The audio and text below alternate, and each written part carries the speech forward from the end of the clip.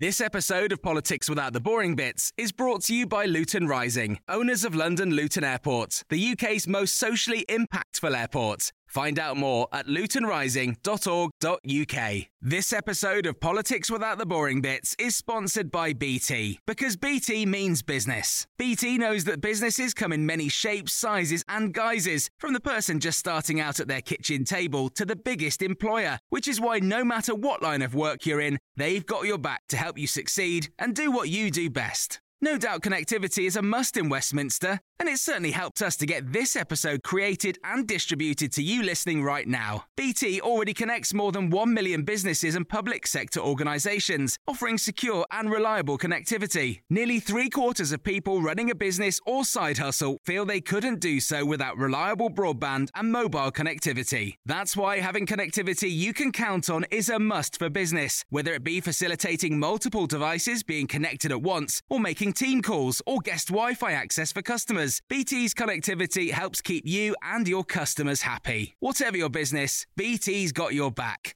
Search BT's got your back. Did You Read? With Tim Montgomery. Welcome to another edition of Did You Read? The Times Opinion Podcast. My name is Tim Montgomery, and this week I'm joined by David Aaronovitch, Anne Ashworth and Matt Ridley. Sometimes it's hard to grasp the meaning of an event. In the wake of the shooting down of the Malaysian airliner, almost certainly by pro-Russian separatists, it turns out that Vladimir Putin has been, in effect, waging war on his neighbour. The US claims that over 150 armoured vehicles have been given by Russia to the rebels in recent weeks, and that begs the question of why we've done so little about it. Ain't nothing going on but the rent, so long as millions of 20-somethings are concerned. However, politicians, so far as I'm concerned, don't seem to be aware of the explosive growth in the private rented sector, which is now bigger than social housing, and the need for imaginative policy in this area, which will provide more affordable homes to let. No wonder younger voters are so disaffected. We've spent years encouraging faith schools, and when a group of Birmingham schools comes along and shows us what faith schools really look like, we can hardly pretend we're horrified. We've all been assuming that Anglicanism is in the same category as militant Islamism, that they're all faith. In fact, a typical Anglican has far more in common with atheists and humanists, liberal tolerance, than he does with an Islamist determined to inject ideology into children. Well, those are our three topics for today. David Aaronovitch, we'll start with your topic and the tragedy over the skies of eastern Ukraine has perhaps woken us up to what was going on the ground in eastern Ukraine for quite some time. And we all were very exercised by the annexation of Crimea a few months ago, but we thought it had gone away. It hasn't. No, we did. A few weeks ago, we were talking about how Vladimir Putin, in fact, I think only a couple of weeks ago, Vladimir Putin had apparently decided to rein back support for the separatists, that actually some areas of the Russian-Ukrainian border were being closed, that sometimes there was even talk a week and a half ago, how long ago that seems now, a week and a half ago, of how the border was being closed to some of those separatists wanting to go back into Russia. In the wake of the airliner disaster, the Americans have said that 150 or so armoured vehicles, tanks and other things, including anti-aircraft missiles, have been sent by the Russians to separatists. Now, that effectively is a form of warfare, direct warfare, against the neighbouring country of Ukraine. Yet, when those vehicles went over, I don't remember anybody saying anything about it. It's absolutely remarkable how we have blown hot and cold over this issue. And why? Because we are frightened of Russia. Much of Europe is dependent upon Russian gas. They are so integral to the financial system now. Why are we afraid to act against Russia? I think a number of reasons. Firstly, because the form of support that Putin has been given the separatists has allowed him to suggest that he's not actually directly involved, and it's suited us to a certain extent to pretend that's the case. Possibly because the Russians had been for a while been giving off contradictory ideas, and again, it suited us to want to believe that Putin was acting in a way that was consistent with what we thought his own long-term interest was. That you should be so reckless and, as I said in the notebook, actually wicked as to give this sort of weaponry to the sorts of people who the separatists in this area actually are, I think really hadn't occurred to us. Because from Putin's own position, it is an absolutely terrible error. But it's only really the terrible error that it should be if he is suitably punished as a consequence of it. And that, therefore, becomes on the next question, which is, will he be? But Matt Ridley? David, what punishment can we do? That's the question. I completely agree that it's outrageous what he's up to, and I don't need much more proof, as it were, to know that it's him behind all this. But I genuinely can't see what we can do that is effective, which doesn't mean I don't think we should do anything. I just wonder what it is that we should. Well, I suppose it depends what you mean by effective. I mean, one of the things that I can't understand why we haven't already done is close Western airports to Russian carriers. I mean, if they're going to effectively subsidise and support the shooting down of airliners, then we should stop their airliners landing at our airports. That's a straight-off thing that we could do. Obviously, I support David Cameron. I really miss William Hague in the last week, I must say, because to hear Mr. Hammond talking about this is to see a lack of charisma personified and lack of persuasiveness personified. I mean, it's like having a kind of gap in the middle of British foreign policy. I don't know why you miss William Hague. He was Foreign Secretary during the whole period when you were worried that this problem grew up. Because he was capable of articulating the position, really, and you could understand what he was saying. Well, you've got a point. I mean, you have got a point. And it seems to me even worse now. Maybe Hammond will actually do more, even if he's saying less. Charisma bypass. Would you countenance the United States, NATO, potentially giving some sort of armed support to the Ukraine, David? Because it's a pretty uneven fight. The Ukrainian army is pretty backwards in terms of its technology and its equipment. And, of course, we now know that these insurgents in eastern Ukraine have very high-tech equipment. They do have high-tech equipment, but they actually require the Russians to operate it. I mean,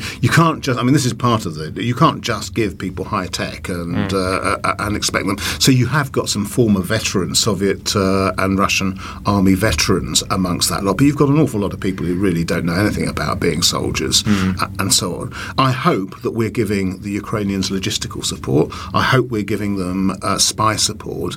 I think that any direct military support, unfortunately, is so... part of the problem we've got at the moment is, of course, that the Russian people, fed by a Russian media that actually is beginning to look more and more like something out of the 30s and so on, just simply don't see things the way in which we do. That wasn't supposed to happen in the internet age. We weren't supposed to have these medias telling lies to populations. But Anne Ashworth, how worried are you by this, and how much do you think the British people, the European people, will be open to the kind of measures that might be necessary to get Putin to think again about his conduct? Right from the beginning of the conflict in the Ukraine, I thought that the British people failed to recognise that this was a conflict on our doorstep.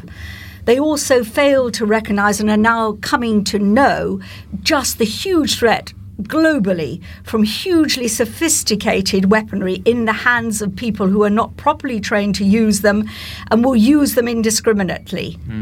That is going to be one of the biggest dangers coming out of Syria. We've already seen that, but also in the Ukraine.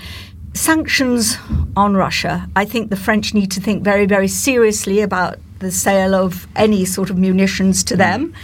But whether they will do so or not, because we've become, in the last 20 years, so inextricably linked commercially with Russia that we have we've decided not to notice the nasty bits, but only notice the good bits. That's a huge flow of Russian capital into all our nations in the form of property. Now, we might say that we would forbid Russian aircraft to land in our major airports. Would they not just pop into the private jet and land in another airport?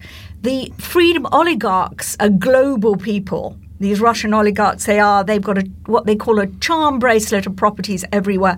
So that we would hope to hurt them by sanctions. Whether we would be able to do so or not, I remain unconvinced. Matt Ridley, one of the your regular topics you comment on for the Times is our energy dependence on a whole range of regimes, not just Russia, but other regimes that unattractive to say the least. This whole episode must reinforce your belief that we need to frack and become more energy independent. Absolutely. We've got to get hold of our own indigenous gas since we've got so much in this country. And by the way, Mr. Putin's been campaigning about the dangers of fracking quite actively through I wonder why. things for some years, which is quite interesting. So, and I think, one of the disappointments in this is how futile Angela Merkel feels, seems to us about this. And that's partly because they're much greater dependence on Germany for gas. And as far as I know, Helmut Schmidt is still on the board of Gazprom and things like that. So there's a lot more. Gerhard Schröder, was it not? Gerhard Schröder. Yeah. Was it? Yeah. Can't remember. And how much would, if Moscow turned the gas off, who would that hurt most? Would it Germany and other countries? How dependent are they, and how economically damaging would it be for Russia, which is so dependent upon energy exports for its economy? Well, Russia is a petro-state, and it would pretty soon get into a frightful mess if it can't sell hydrocarbons to others. So yes, it hurts them just as much as it hurts us. The countries towards the east of Europe tend to be more reliant on Russian gas. We tend to be more reliant on Dutch. There isn't a world market in gas, but there tends to be a European price in gas, so it would affect all of us in the end. Would the lights go off in the east if there was the energy market stop working, or do countries have enough reserves? They certainly would in Ukraine. Yeah. I mean, Ukraine's all right at the moment because there was a mild winter and it's summertime, and so they've got plenty of stores. And I gather what they've been doing is building up the reserves of the storage of gas rather than running it down at the moment. So they may be able to get through this winter, who knows. But yes, in the end, of course, the lights will go out. Gas is an enormously important part of the electricity supply, but also, of course, of home heating. Yeah. Final word to you on this topic, David. We're paying a price here, aren't we, in the West, partly for that Syria vote, that decision not to reinforce the red line. A series of dominoes have fallen over because the Kremlin looked at the West and said, Putin thought, I can go into Ukraine and there aren't going to be consequences. Yeah, I mean, I don't know how absolutely strong a line I can draw, but I certainly was. The conclusion seems to have been drawn by people who draw this kind of conclusions, that actually the West was in one of its states of indecision and incapacity to act, and people have drawn that conclusion. And I think Putin almost certainly has had that advice, given that he's only really listening to the advisors he wants to listen to now. It was presumably the advice he gave himself. Yeah. Good. Well, for those of you who are listening free, we're delighted to have you on board for our podcast. For those who are Times subscribers and you would like to read some of the articles that Times writers have been writing about Russia and some of the other articles that provide background to the things we're discussing, please do go to thetimes.co.uk/comment central, and you can also subscribe there to this podcast via iTunes. But our second topic, Anne, is yours, Anne Ashworth, and you are very worried about the property market in the UK and particularly the lack of attention to the booming private rented sector. I sat last week looking at the reshuffle, and I really enjoyed looking at the outfits. I'm as interested as anybody else in what Essa McVeigh is wearing. Wasn't Philip Hammond wearing a lovely tie? I didn't. I think the girls have raised the bar now. The guys have got to come up to it. But throughout it all I kept thinking is, what does any of this mean to young voters who are, we know, some of the most disaffected people in our country? They don't bother to register to vote. If they have a vote, they don't turn up to use it, which in the case of women seems to me particularly shocking, since in human history it's only a recent thing that women have been able to vote. Now, we're why celebrating the suffragette moment. Oh yes, absolutely. Yeah. And I started to think, well, now what is all this about? And you think that the government doesn't speak for them. These are a group of solid middle-class homeowners who've got no idea actually what it feels like to be hutched up in a miserable, poor-quality rented flat with no ability to save because your rent is so high, and wondering where there is going to be some member of government of any of the parties actually say something about this issue. Remember, that private rented sector is now much bigger than social housing and is getting bigger every year. It will be where people live for a lot longer than they used to. That idea that you flat shared for 2.5 years until you manage to scrape together a deposit and get a home, that's gone unless you can have the bank of mum and dad. Help to Buy has been of some use, but mostly outside our big cities, mostly in the East Midlands. Meanwhile, you never hear any politician talk about how we are going to get pension funds to invest in quality rental blocks in our country, like those you see in New York, where you can live in a reasonable fashion, in nothing too fancy, with super broadband. Some of these schemes are happening, but they're just minimal around the edges. Why is it no politician can talk about housing? The debate and the rhetoric is all around home ownership or social housing. And the private rental sector is forgotten. And of course, in that reshuffle, we've now got the fourth housing minister this Parliament. During Labour's 13 years in office, we had 8 housing ministers. A sector crying out for long-term strategic thinking is getting none of it. That's not a cabinet post. Not a cabinet post. Why is that? And you see, it would be a very, very good way for some politician to engage with 20-somethings to say, look, I know what it's like to be hutched up in a miserable flat and think, I'm never going to get out of here. I'm never going to have my own space. I'm never going to be able to make that investment in property. And I think there's some feeling that Help to Buy has been enough. It has not been enough. It's not really changing supply, is it? It's not really. It has had some effect in increasing the supply of new build homes. But what you want to see is you want to think about Friends, that comedy. When you're ready to pop the question, the last thing you want to do is second-guess the ring. At BlueNile.com, you can design a one-of-a-kind ring with the ease and convenience of shopping online. Choose your diamond and setting. When you find the one, you'll get it delivered right to your door. Go to BlueNile.com and use promo code LISTEN to get $50 off your purchase of $500 or more. That's code LISTEN at BlueNile.com for $50 off your purchase. BlueNile.com, code LISTEN. Quality sleep is essential. That's why the Sleep Number Smart Bed is designed for your ever-evolving sleep needs. Need a bed that's firmer or softer on either side? Helps you sleep at a comfortable temperature? Sleep Number Smart Beds let you individualize your comfort, so you sleep better together. J.D. Power ranks Sleep Number #1 in customer satisfaction with mattresses purchased in-store. And now, save 50% on the Sleep Number Limited Edition Smart Bed for a limited time. For J.D. Power 2023 award information, visit jdpower.com/awards. Only at a Sleep Number store or sleepnumber.com. This episode of Politics Without the Boring Bits is brought to you by Luton Rising, owners of London Luton Airport, the UK's most socially impactful airport. Find out more at lutonrising.org.uk. That kept us going for all those decades. They lived in a rented flat. Yeah, and politicians have got to start thinking in those terms. Matt Ridley, can I bring you in at this point? The reshuffle, a lot of attention was being given to Michael Gove, and his move was seen as interpreted by some as the government going soft on education reform. Owen Paterson's departure was seen by some as the government going soft on green groups, the lobby groups that control the countryside in red tape.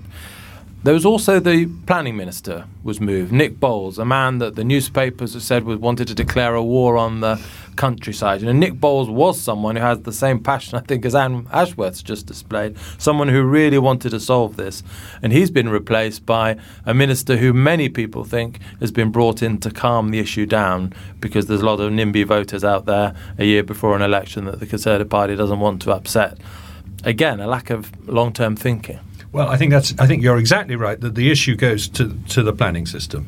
You know, the reason why house prices go up and up in this country, and the reason why it costs an absolute fortune to start building a house before you've even laid a brick on the ground, because the land costs so much, is because there is a severe restriction on supply because of our extremely creaky, laborious, and basically preventive planning system that does its best to stop you building new homes.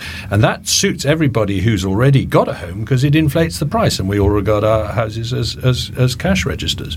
Whereas, as Anne rightly says, an awful lot of people want to get on the rental ladder, and you could build prefabricated houses in this country for £20,000. They wouldn't look like those prefab houses of old. There is now sort of factory design houses that are actually very advanced, and they're energy neutral and da. And I was in Vancouver recently, which is the whole of downtown Vancouver is high-rise residential with verandas. Looks really nice, all these condominiums, etc. And you just don't see that to the same extent here, partly because we don't build high-rise residential, and mainly because of this very, very restrictive planning system. And as you say, Nick Bowles was saying, look, we've got to relax the supply. We can't go on being liberal about immigration and still say you can't build anything anywhere.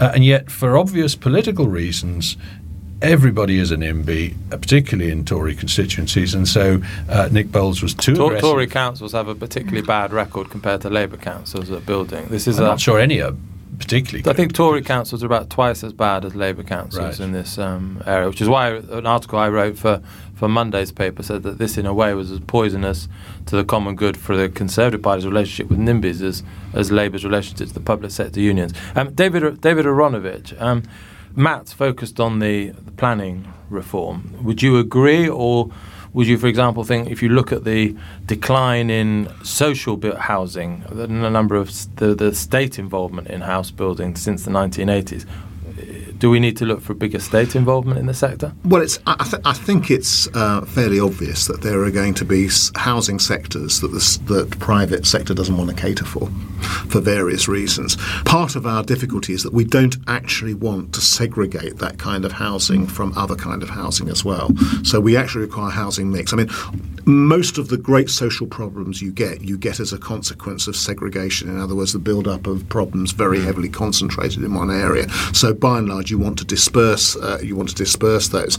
So we need a planning system which allows you to integrate the need for social housing with the possibility of building private rented housing. Now, part of the difficulty is, of course, is that there is this expectation on the part of people still that they won't have to privately rent. I mean, it wasn't actually, contrary to what people write, an expectation of people in their mid-20s, when I was in my mid-20s, that you would own a house by the time you were in your mid to late 20s. It just wasn't. But you might anticipate it eventually. People born in the 1960s, they had a 45% chance of owning a home by the time they were 25. Now, it's under 20%. You know, it has collapsed. That no. There's no doubt we've gone in reverse, but we've gone back in reverse to actually something a bit more like it used to be, rather than something we've never known pre-war. before. I think, yeah, exactly. Well, post-war actually, but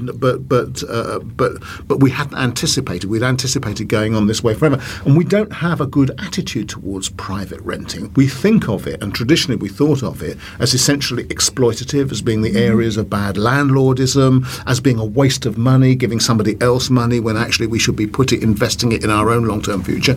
Our views of property as investments. I mean, a lot of us have notions of downsizing at the point where we retire so we can capitalise on the money. So effectively, it forms quite an important part of your kind of pension expectations. Yeah. And that kind of expectation is built in. For all those reasons, and for the NIMBY reasons, the CPRE has come through today with an idea that you film an unused, or take a photograph of an unused bit of brownfield site, so you can prove to the government that you never need to build on a greenfield site. And that is the whole drift of their campaign. Just never do it here, only brownfield. And can you tackle that issue that David's raised for us, Anne Ashworth? Because lots of people do say, if only we filled the houses with people that are empty or under-occupied, if we built on brownfield, there's no need to build on the countryside. That's a myth, isn't it? There isn't enough brownfield land. Whenever you speak to a house builder and ask them what their biggest obstacle to their operations is securing ex-government land.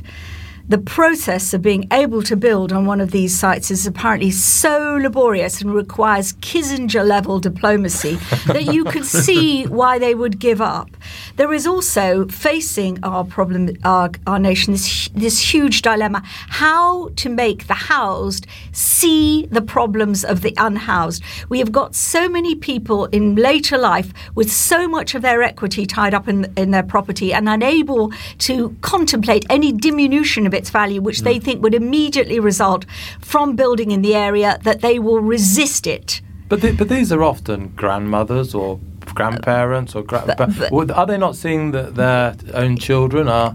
They don't have to sit on the television. Surely they sit in their own lives. It seems as if it's one area in which we, a hugely charitable nation, cannot be altruistic. And just to combine our last two discussions, couldn't we steal some Russians' houses and reallocate them? I mean, indeed, there is some view that we maybe need to live differently. There was a very influential book out earlier this year by Danny Dorling called All That Is Solid, about saying that we didn't need to build any new houses. What we needed to use was the existing bedrooms that we have, and maybe we need to change the way we live. You don't move out of home after university. You go back and live with mum and dad and have an Asian-style 3-generation house where you, with your mother and father, bring up your own children. Danny Dorling's kids are very young. Well, look, Anne, thank you. We could talk about this a lot more, but we must move on to Comrade Matt Ridley, fresh from wanting to confiscate Russians' houses. He also wants to close down faith schools. Now, Matt Ridley, I don't know what's happening with Times writers. We've had Alice Thompson, Phil Collins, and now you making this argument. I'm going to have to respond at some point on the pages, but just tell us, for those who haven't read the article that you wrote for Monday's newspaper, why you think faith schools have had their day. Well, we've just uncovered the most extraordinary piece of radical indoctrination going on in 3 schools in Birmingham. And these were not faith schools, these were secular schools. But my argument is that the gap between what goes on in a school like that and what goes on in a mild Anglican faith school is huge. The Anglicans are actually behaving much more like the humanists, they're more tolerant, etc. But is it not a very nasty hostage to fortune to say that the taxpayer, whether he likes it or not, has to subsidise schools devoted to promulgating one particular faith at the exclusion of others, and in effect promulgating religious intolerance, even if it's of a mild kind? Is this not encouraging to the kinds of things? Now, we're one of only 4 countries in the world that allows segregation by religion in state schools, state-funded schools. I'm not against privately funded religious schools at all. I think if people want to do that, fine. But will you give the church-going taxpayer who's put their money into the tax system a refund so that they can use that money to go on a private education? Because the idea that these church-going parents haven't actually contributed quite a bit of money into the pot in order to have their child educated in a way consistent with their own beliefs, that seems to be a factor here. But so have I contributed, and so has but you're not being forced to send your children to a faith school. Why should a religious parent be forced to send their school to a secular school? The secular school is not forcing anything. The secular school will still teach religion. You're assuming that secularism is neutral in this debate. Lots of religious people and throughout most of history would not think that secularism was neutral. But I'm not suggesting that secular schools force Richard Dawkins down the throats of children. I mean, I said in the article, a lay preacher complained to me about the fact that Richard Dawkins forces his views on people. I said, hang on, I went to prayers every day at my school. That I had no choice in. Everybody has a choice whether they read Richard Dawkins or not. There is absolutely no forcing down your throat of this. And we've got a huge humanist congress gathering in Oxford next week. Are you going, meeting. Matt? No, I'm not going. But I'm apparently a distinguished supporter, though I don't quite know what I've done to deserve that accolade, and probably write articles for the Times. But around the world, humanists and atheists are being persecuted just as unpleasantly as Christians are by militant Islamists. And my point is to try and persuade quite a lot of church-going Anglicans that they've got more in common with us humanists, because they really do believe in tolerance, than they have with other so-called faith communities. It's a good argument then. So why aren't you really just worried about Muslim schools? You're not Anglican schools don't really worry you, do they? Well, I would also argue that if you look at what's happening in Christianity, it is tending to get a bit more radical and evangelical and intolerant in competition with radical Islam. And that tends to happen if you look at history. Where faiths compete, they tend to get more radical and less tolerant. One of the reasons Anglicanism became so mild is because it had a monopoly. And monopolies as it becomes mild, though, the churches tend to empty. But anyway, that's another topic. Anne Ashworth, Hallelujah, Tim. And Ashma, what's your view on the future of faith schools? I'm sitting here absolutely dumbfounded that the problems of some schools in Birmingham should be used as an excuse to start more tinkering with the education system. I'm just going to try and look at this simply. For an awful lot of people, the local faith school is the best option for their children, where they'll be best educated. That's how they see it.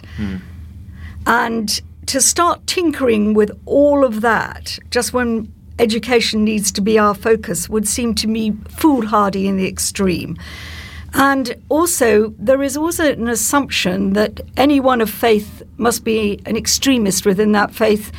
Most people's faith is sometimes fervent, sometimes lukewarm, and most people have their doubts about their faith, and so that would be the mood within most of these schools. And the problem of the Birmingham schools is one of administration at the very highest levels within that local authority, I would say. That's to do with their problems as a corporation, not to do with education or with faith.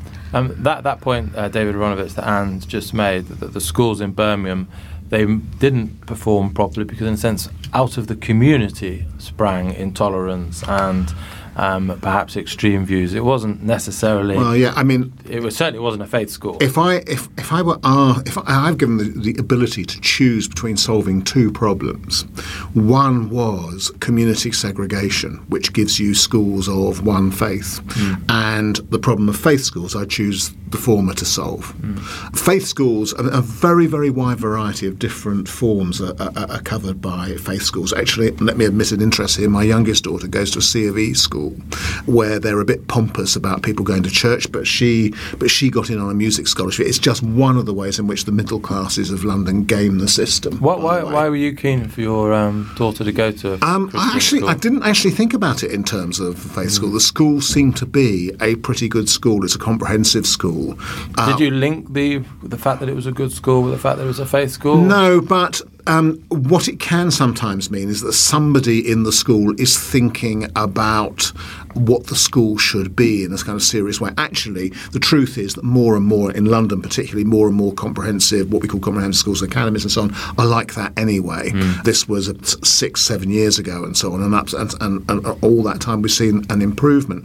Like Matt, I was educated in a state school where also you did prayers and you did hymns, and I remember being asked by the RE teacher to draw a picture of the devil and so on, because he had a very definite idea of what the devil looked like. And so in that sense, we were also indoctrinated in a C of E, in a non-religious denomination. I'm very disappointed. Done neither of you two gentlemen around this table any good, these religious schools. No, because actually you tend to take these things from the home. I mean, if what's going on in the home is to a certain extent at odds with some of the things that they teach by rote at school, you'll lead. I was also brought up in a communist household in uneducated schools that were not communist schools. So you aim up. Anne makes the point that often it's the best school in the area. Well, that's tough then. If I happen to be a Hindu and the best school in the area is Anglican, then it's discriminating against me. I can't get into the best school in the area. If for example, that school had a policy saying we don't like people with dark skin, we wouldn't accept that. Why should there be discrimination based on religion? Okay, well, we could go on, but this is a longer than our normal podcast. The topics have been so lively and so interesting, and thank you to Matt, Anne and David for making it so. Thank you also to Dave McGuire, my producer, and until next week, thank you to you for listening. Goodbye. This episode of Politics Without the Boring Bits is brought to you by Luton Rising, owners of London Luton Airport, the UK's most socially impactful airport. Find out more at lutonrising.org.uk. Planning for your next trip? Elevate your travel style with Quince. Quince has all the jet-setting essentials you'll want for your next getaway, like European linen, premium luggage options, buttery soft Italian leather bags, and so much more. And is all priced at 50 to 80% less than similar brands. Plus, Quince only works with factories that use safe and ethical manufacturing practices. Pack your bags with high-quality essentials you'll be wearing for vacations to come with Quince. Go to quince.com/pack for free shipping and 365-day returns.